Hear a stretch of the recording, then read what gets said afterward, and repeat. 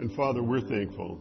We are thankful that we know that name. That is a name that will resonate throughout all of eternity. And now today should resonate every day for us. It is the name that has brought us life. It is the name that will be our song when this thing here on earth comes to the end that you've decided for it. He is the beginning. He is the end. He is all-encompassing. And we are so thankful for him. We just pray that you would bless this time now in his name. Amen. Well, you know, mistaken identity is always possible. And sometimes it can lead to silly outcomes. And so there's a man who was a salesman. I heard this story from Zig Ziglar in one of his recordings or something I read. And what happened was he was a window salesman in Florida, in the area around Tarpon Springs, and he was a top-notch guy. I mean, he was just like almost impervious. Whenever he would make his pitch, people would buy. And so he knew where the big houses in Tarpon Springs were, and he knew that one had just gone under renovation. And so he shows up there, and, you know, it's a big place, right? And so just imagine how many windows he could sell in this place if his record continues. And so he walks in there. Now, I don't know if you know this or not about Tarpon Springs, but it's a huge Greek community. It's one of the few places in the world, if you went and you said Kachikas, they would know one or two. So anyway, he walks in there, and there's a bunch of guys, they're redoing this huge vaulted ceiling in there, and there's a bunch of guys sitting on the scaffolding laughing and carrying on, wearing their dungarees and their work shirts, and they're all, you know, sweating and everything. And he walks in, and he tries to eyeball this place up, you know, so where is the boss going to be? And he sees a woman coming out, and he figures he can go ask her. But as he's kind of coming in and going, one of the guys from up on top, he says, "Hey, what are you looking for?" And he looks at the guy up there, he says, "Well, I'm not looking for you." And he goes over to the woman, and he says, "Hey, ma'am," he says, "You know, I know you're renovating here, and I would love to talk to your husband and tell him about the windows that we could provide for you." And she said, "You just talked to him." He was up on the scaffolding. What a guy, right? Only the Greeks would do that. Well, needless to say, he did not get that. And you know, the thing is, what's so interesting is that we have just come off of this great season, Christmas, right? So, Christmas, I mean, the whole world almost rejoices about Christmas. What in the world is Christmas all about? It's about that baby, right? Away in a manger and go to Bethlehem and all of this. And Jesus is just this little cute baby. And the thing is, people still have this warm, wonderful feeling about Christmas, even if they don't know about the baby. I mean, you know, a baby's kind of harmless. A baby is sort of faceless. It could be a case of mistaken identity, right? You know, I grew up in a church where every week when we went there, I think it was, as I'm looking, I think it was over there, and there was Mary, and in her lap, she had a baby, and the baby is usually holding a cross or, you know, something like this. And depending upon which church you went in, I mean, sometimes it looked like a baby, sometimes it looked like a 45-year-old man who needed a shave. And, you know, I always wondered about that. What is that?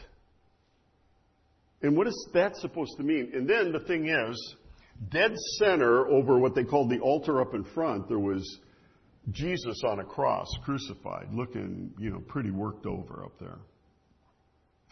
And I remember sitting there and looking at that and going, okay, so we got the baby over here, we got Jesus up there, and I know that we're supposed to do stuff, and somehow this is supposed to matter, and maybe kind of, sort of, we might get into heaven if we play our cards right. If we, you know, if he looks the right way at us when we get there. I figured I'd get into heaven, but it wouldn't be without about 450,000 years of purgatory. You know, and the thing is that it had no relevance to our lives, my life growing up. My family was messed up. All the adults I knew were basically unhappy during the week. They were happy on Friday night. They were happy on Saturday. They sobered up on Sunday. And then we started the cycle again. And what is the relevance of the baby and the guy up there? What in the world does that mean? And then there was the poor priest, because the priest was always trying to get us to do stuff. He wanted us to come. He was looking out for our souls, I'm sure. But he wanted us to come, and he wanted us to do the holy water, and he wanted us to give money, and he wanted us to do confession, and he wanted us to do all that stuff, and I know he had a good heart. But it didn't connect at all. And everyone I knew was lost and going in the wrong direction. We had the baby and we had Jesus up on the cross. We were missing something. What we were missing, I think, as I look back now, is the victorious Jesus. See, because the story doesn't end up on the cross, does it? And it doesn't even end at the resurrection. And this is maybe for us to think about, because after the resurrection, the angels that saw the women, the first thing they said was, okay, never mind about that. Just go tell his disciples they're supposed to meet him in Galilee. So and Jesus would tell that to the disciples too. Okay, I'm risen. Now, let's meet in Galilee. What's going on in Galilee? It's the rest of the story. And see, that's what I didn't know growing up about this Jesus. He won the day. He's the victor. He's the conqueror.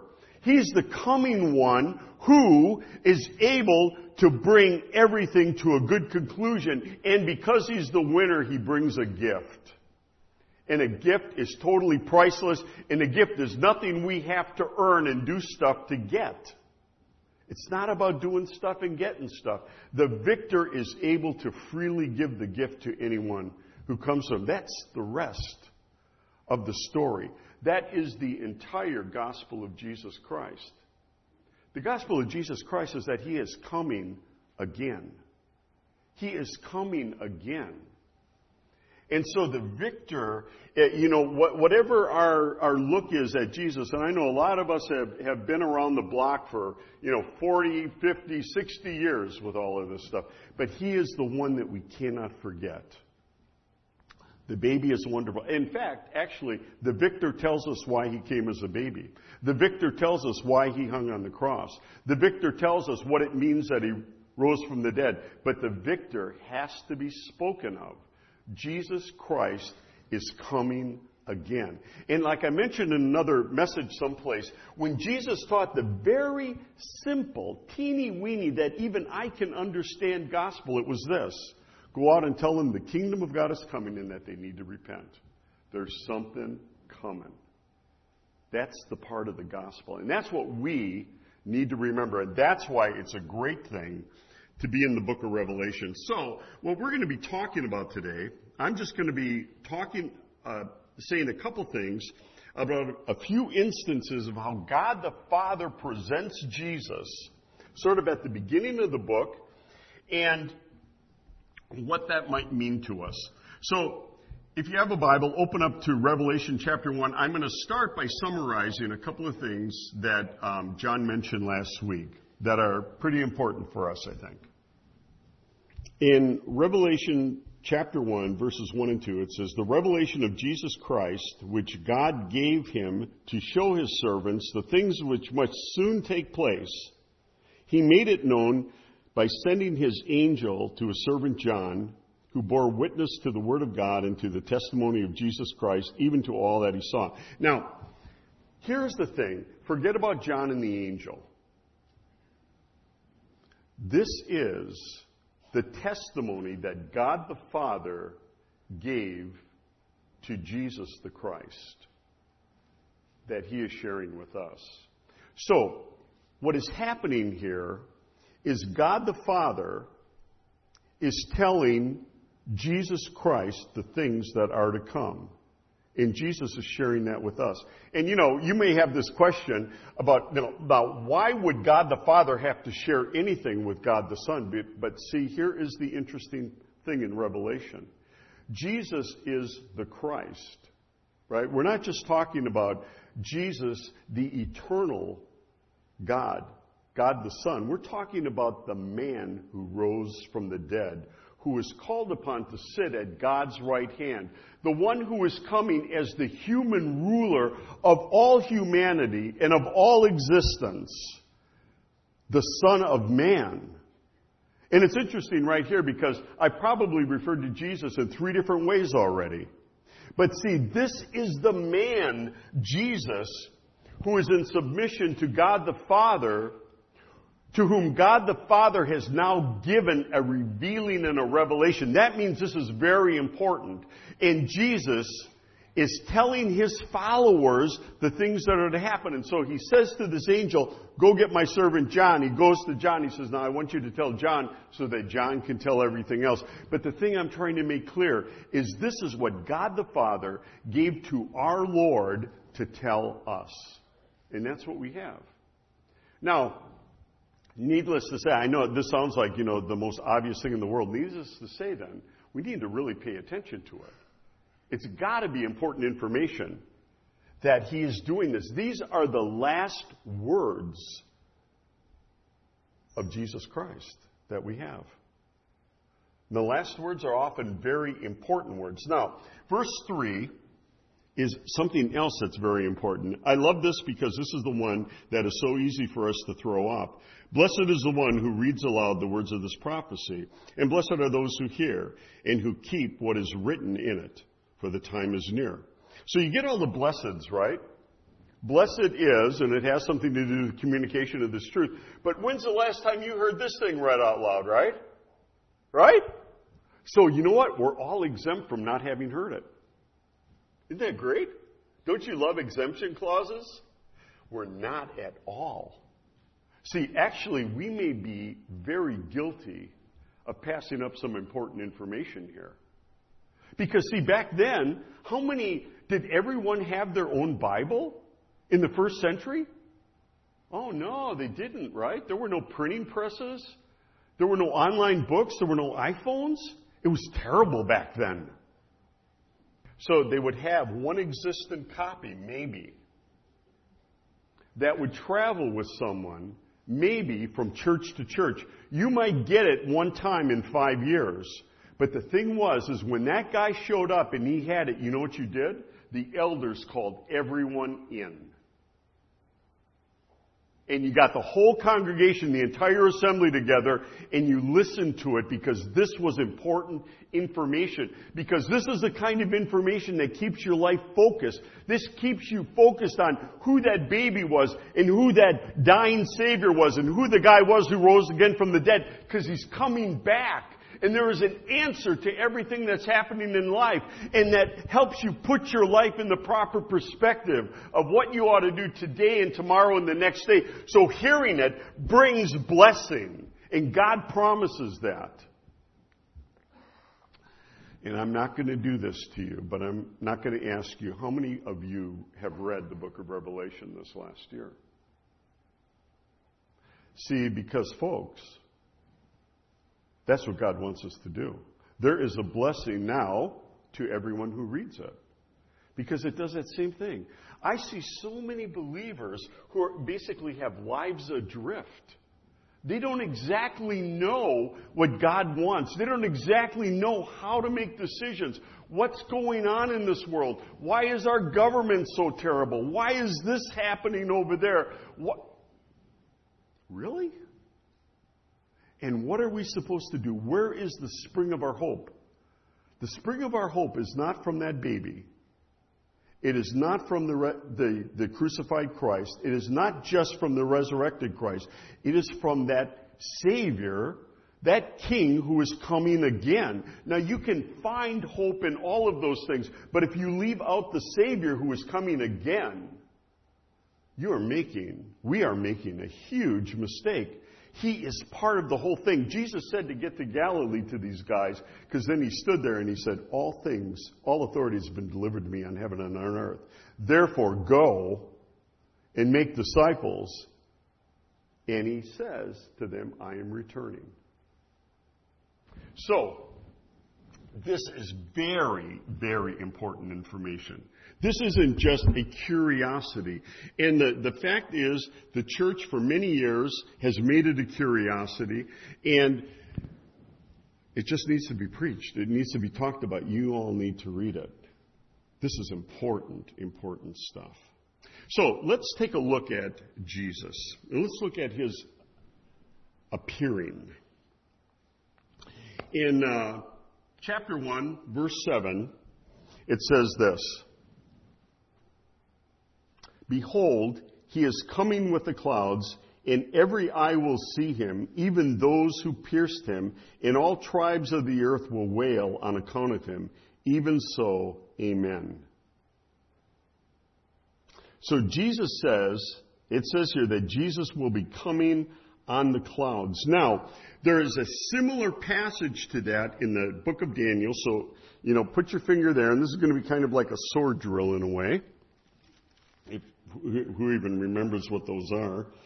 So Daniel chapter 13. This is actually the beginning of the introduction of the concept that God is going to reign forever. You see it a little bit in chapter 2, where the stone cut off by no human hand demolishes the statue and grows into a kingdom that will last forever. Before that, it was the promise to David that one of his children would rule forever, that he would be a priest forever after the order of Melchizedek. All of these prophecies, and here in Daniel, you find something that is just, it's one time. And in verse 13, I'll start reading in verse 9. "As I looked, thrones were placed, and the Ancient of Days took his seat. His clothing was white as snow, and the hair of his head was pure wool. His throne was fiery flames, its wheels burning fire. A stream of fire issued and came out from before him. A thousand thousands served him, and 10,000 times 10,000 stood before him. The court sat in judgment, and the books were open. And I looked then, because of the sound of the great words that the horn was speaking. As I looked, the beast was killed, and its body was given over to be burned with fire. As for the rest of the beasts, their dominion was taken away, but their lives were prolonged for a season and time." Verse 13, "I saw in the night visions, and behold, with the clouds of heaven came one like a son of man. And he came to the Ancient of Days and was presented before him. And to him was given dominion and glory and a kingdom that all peoples, nations, and languages should serve him. His dominion is an everlasting dominion which shall not pass away, and his kingdom one that shall not be destroyed." Now, what's interesting here, just putting this together with the book of Revelation, is this. What you're getting in Daniel is basically, it looks like the Son of Man coming to the throne at the beginning of the tribulation.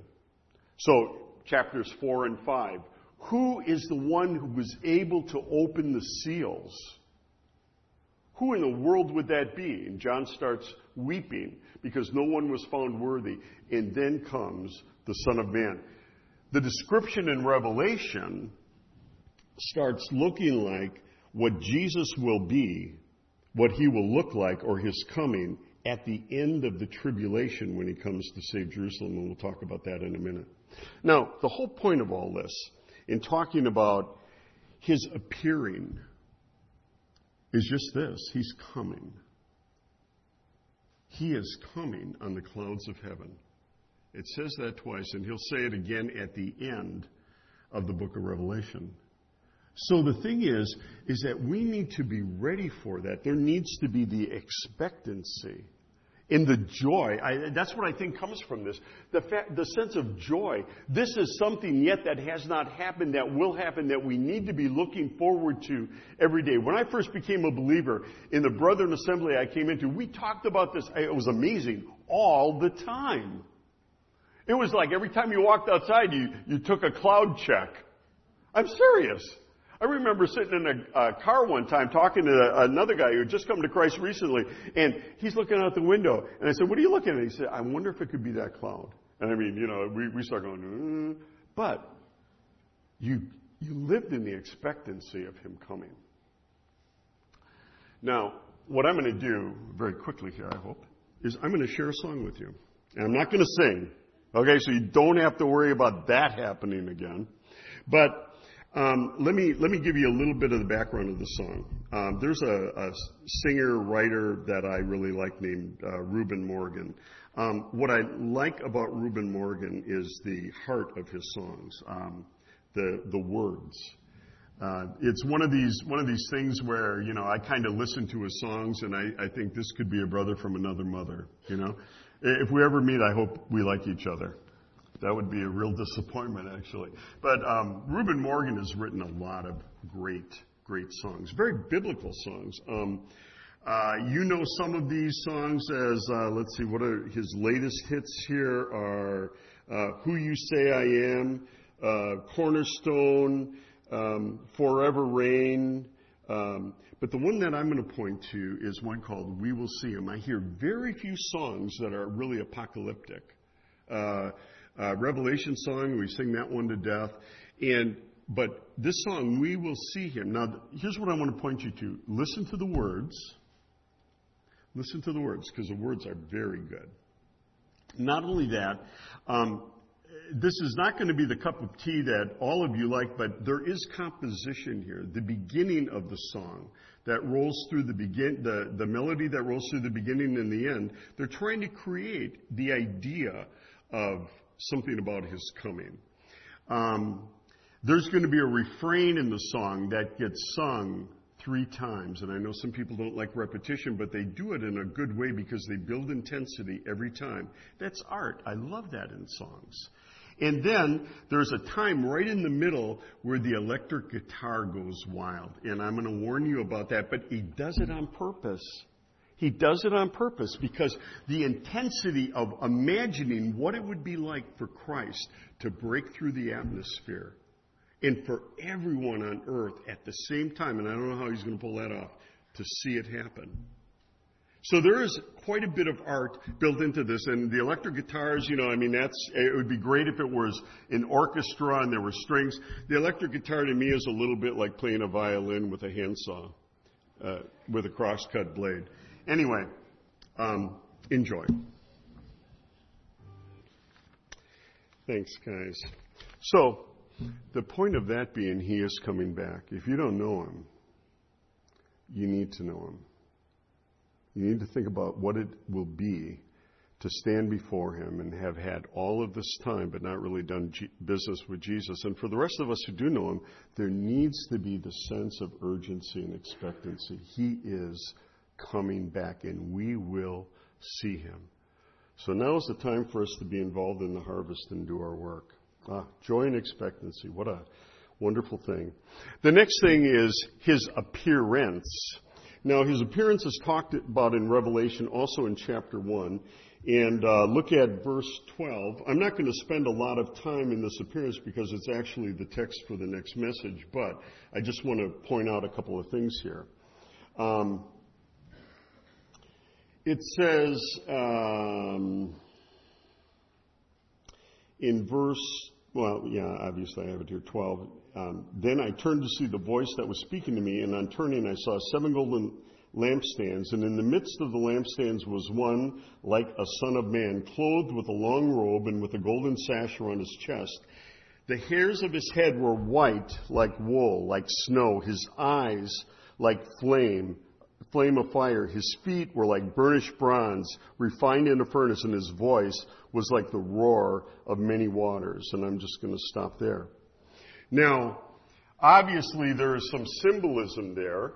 And men with bigger heads than I, and maybe, I don't know if John's going to do this next week, his head is certainly bigger, he can look into it and actually draw all of that stuff out of there if that's what he's going to do. But if not, I want to show you something else, because there is an overall meaning to Jesus looking like that. And for that, you need to go back to Daniel.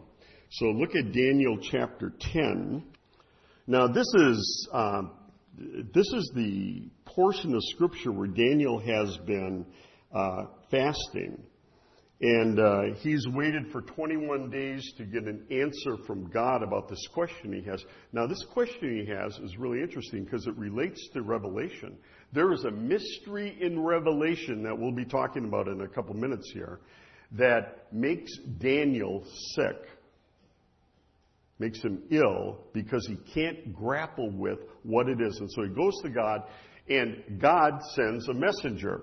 And when this messenger shows up, in Daniel verse 5, it says, I lifted up my eyes and looked, and behold, a man clothed in linen with a belt of fine gold from Uphaz around his waist. His body was like beryl, his face like the appearance of lightning, his eyes like flaming torches, his arms and legs like the gleam of burnished bronze, and the sound of his words were like the sound of a multitude.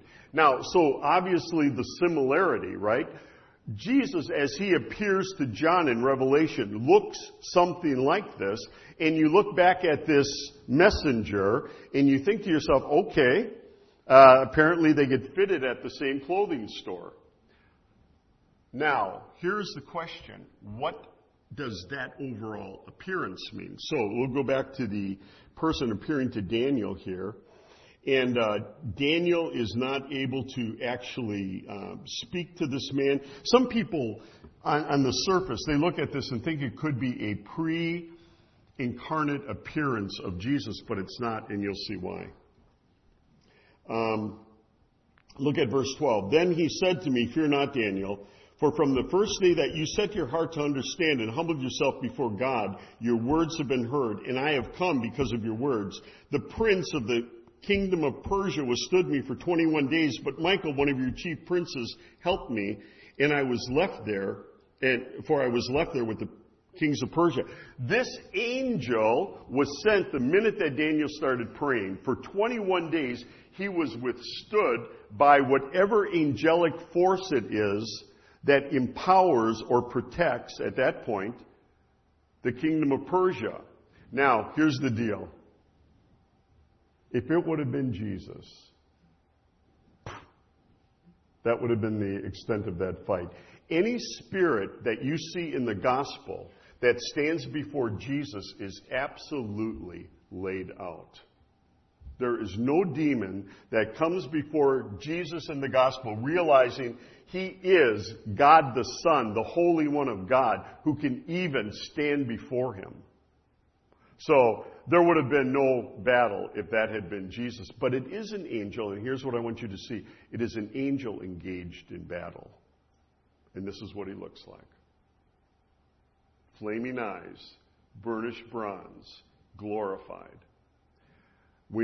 I think when we see Jesus here in Revelation, he is ready for battle.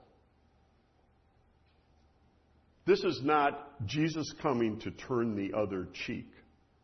This is not Jesus coming simply to save men. This is Jesus coming to bring justice and to do battle and to bring this thing to a conclusion. And I think that's pretty cool. But it gets even better. So look at Revelation chapter 19. So in Revelation 19, we have John seeing Jesus. Now, the point at this place is Jesus is actually ready to come after the tribulation. So the tribulation basically is ending. It's on that last day. This is Jesus coming in the clouds of glory. So in verse 11, it says, Then I saw the heaven open, and behold, a white horse. The one sitting on it is called Faithful and True, and in righteousness he judges and makes war. We have a hard time with the concept of war, but we don't understand what the earth will look like at that point. The thing that we understand is that Jesus is coming, and he is faithful and true. Isn't that the guy you want to be your king? Isn't that the guy you want to bring judgment? One who is faithful and true, and one who will do it in righteousness. His eyes are like a flame of fire, and on his head are many diadems or crowns. Now, here's the deal. As far as I see in the Bible, crowns are given to men. Paul talks about crowns. Jesus has won crowns as the Son of Man, the Son of God. And he has done that through his life. He has done that through his suffering. He has done that through his temptations. He has done that through all the trials that he has been under. He has done that because he gave his life to ransom many. And so he wears obviously more than one. All the names you can name of Jesus, he deserves a crown for every one of those. And he has a name written that no one knows but himself. I mean, who can fathom what the Son of God endured and went through and earned? Because he was treated like a son by his Father. He suffered. He is clothed in a robe dipped in blood, and by the name by which he is called is the Word of God. Now, I mean, a million expositors will come up with 1,000,001 definitions of what this is. If we say he comes in a robe dipped in blood, the natural thing, and I think a very true thing, is that it is his own blood that he shed for mankind. That is what gives him the basis for judgment. That he himself, because if you go back to Revelation chapter 5, because he died for men, which gives him the basis to be a judge for men, because he earned our salvation. So anyone who pushes Jesus away, they judge themselves, basically. So his blood is certainly a part of this, but this is what I wanted to mention before about this mystery that comes in the preceding verses. God gives up his own to be ravaged by the enemy. It's a big part of the book of Revelation. When you're in Revelation chapter 12, verse 11, it says, they defeated him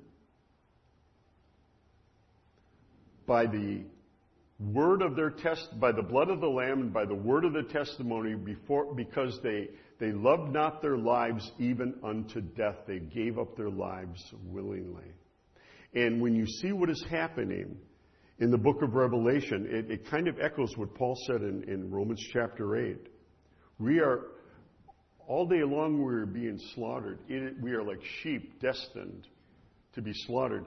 God will give them up. So if you do a word search on conquered in the book of Revelation, here's what you're going to find. Two of those places all of them refer to God except two places. One, Satan conquered the saints.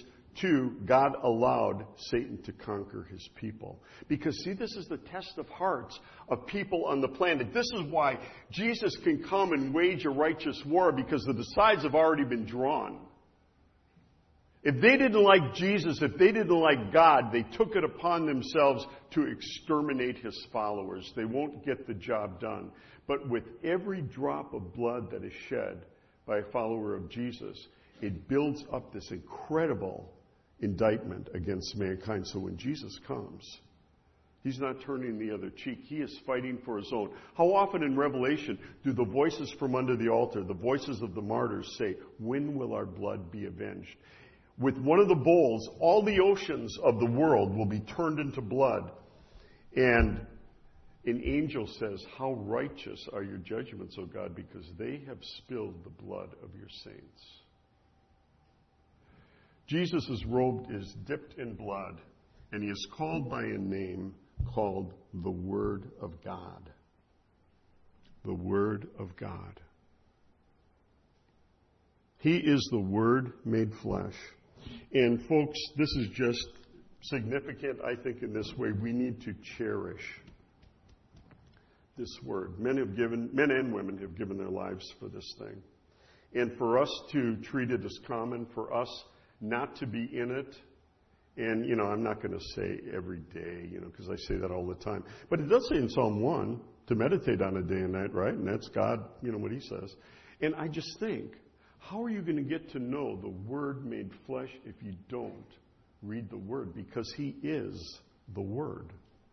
And this is what separates the men from the boys and faith from non-faith. Is he to be found in here? Am I communing with him when I am in this thing? On a good day, we'll just give into the theoretical and say, of course, then why don't we do it? What makes us strong? What captures our hearts? Jesus Christ, the Word made flesh. And when he comes, isn't it significant in his appearance? He comes as the Word of God. Now, one thing I'm not going to go into is when you look in the book of Revelation and you read the word witness and testimony, almost every time it's using the word that John referred to last time, martyrion, martyr. Oh, okay, it's the word for witness. To witness it is from the root of that word that means martyr. And testimony, the testimony of Jesus Christ is the spirit of prophecy. That is the same word. It's just the noun form. Martyr. Are we so afraid of death? Are we so ashamed of the words of our Savior that we will not talk about our Lord who's coming back? I don't want that to be true of me. Because at the root of that word to witness, at the root of that word to give testimony, is the idea, I'm willing to die to say this. And the martyrs, during the tribulation, the worst time of history on this planet, are willing to stand up. And they're willing to say, I belong to Jesus Christ, and you've got to watch out because he's coming. Get your life in order with God now. And for that, they will lose their lives. But they will beat the devil. That's his appearance. And so I just think, folks, we need to be in the Word of God. We need to understand that our Lord is a great king. What does it mean to have a king? What does it mean to have a king? One to come and save you. Maybe none of us have ever been distressed enough to know what that means, but the king is coming and he's going to save the whole world, all those believe in him, and he's going to validate the fact that they were willing to be called by the name of Jesus Christ. Maybe even having given their lives, they're going to be validated in the fact that their king is coming. And he is going to bring this sad thing on earth to an end, and it'll be a time of righteousness. It'll be a time of wonder. And the final thing that I have to say here is back to Revelation chapter 1. I am the Alpha and the Omega, says the Lord God, who is and who was and who is to come. And actually at the end of the book of Revelation, it says, chapter 22, behold, I am coming soon, bringing my recompense to repay everyone for what he has done. I am the Alpha and Omega, the first and the last, the beginning and the end. He is the Alpha and the Omega. This is the person of Christ. Now, unknown to you, and you don't have to look there, I'm just going to throw it out as trivia. In Isaiah, when Isaiah passes from talking about the preparation of Israel for that great day they faced against the Assyrians, it goes into what they call the book of consolation in chapter 40. Chapter 41, God says, I am the first and the last. I am your Redeemer. Chapter 42, I am the first and the last. I am your Redeemer. Chapter 48, I am the first and the last. I am your Redeemer. There can only be one first and the last. It's Jesus. And I'm just going to break this down really simply because I've run out of time. He is everything. He is the culmination of all of history. But folks, he is the center point and the culmination of our lives. And we need to make a decision. What is going to rule my life? Have I pushed him off the throne? Have I said, yeah, Jesus, but I can have all of this other stuff too? Or can life be boiled down to so much love and so much devotion to Jesus Christ where you say, basically, I don't need any of that. This is the focus of who I am. This will be the focus of my life. This is the focus of my endeavors. This is the focus of my energy to bring glory and witness to Jesus Christ, because now is the time of harvest. And the thing is, there's a book in German that was very popular for many years. It's called Jesus, Our Destiny. And it was about that thick, but it all boiled down to this. We all stand in front of Jesus.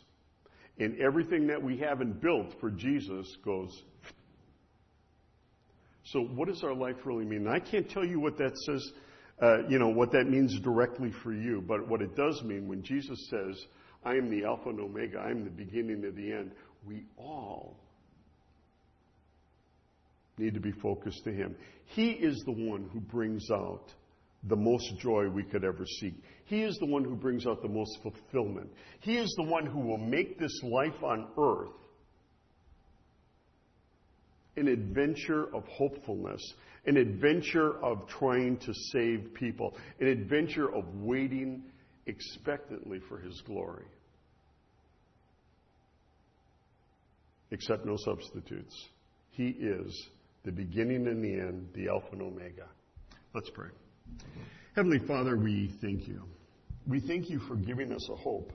We talk about Jesus' return as our blessed hope.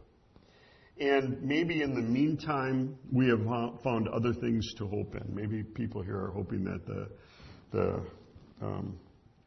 Texans win, or I don't know what they're thinking about right now. But there is one hope, and it is our Lord Jesus Christ. He has won the day. So, Father, I pray that You would help us to be mindful of the fact that He indeed came as a baby, and we celebrate that birth. He died on the cross, and He paid for our sins, the payment that we could not make, and He satisfied Your justice. And He rose again from the dead to show us that was true. But He is coming. He is coming. That is the hope of our heart. We will see Him. And He isn't coming now to do anything other than to face down all the foes of humanity. Everything that is broken here.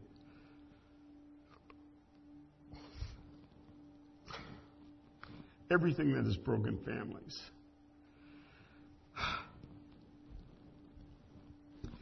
Everything that has demeaned mankind. Broken homes.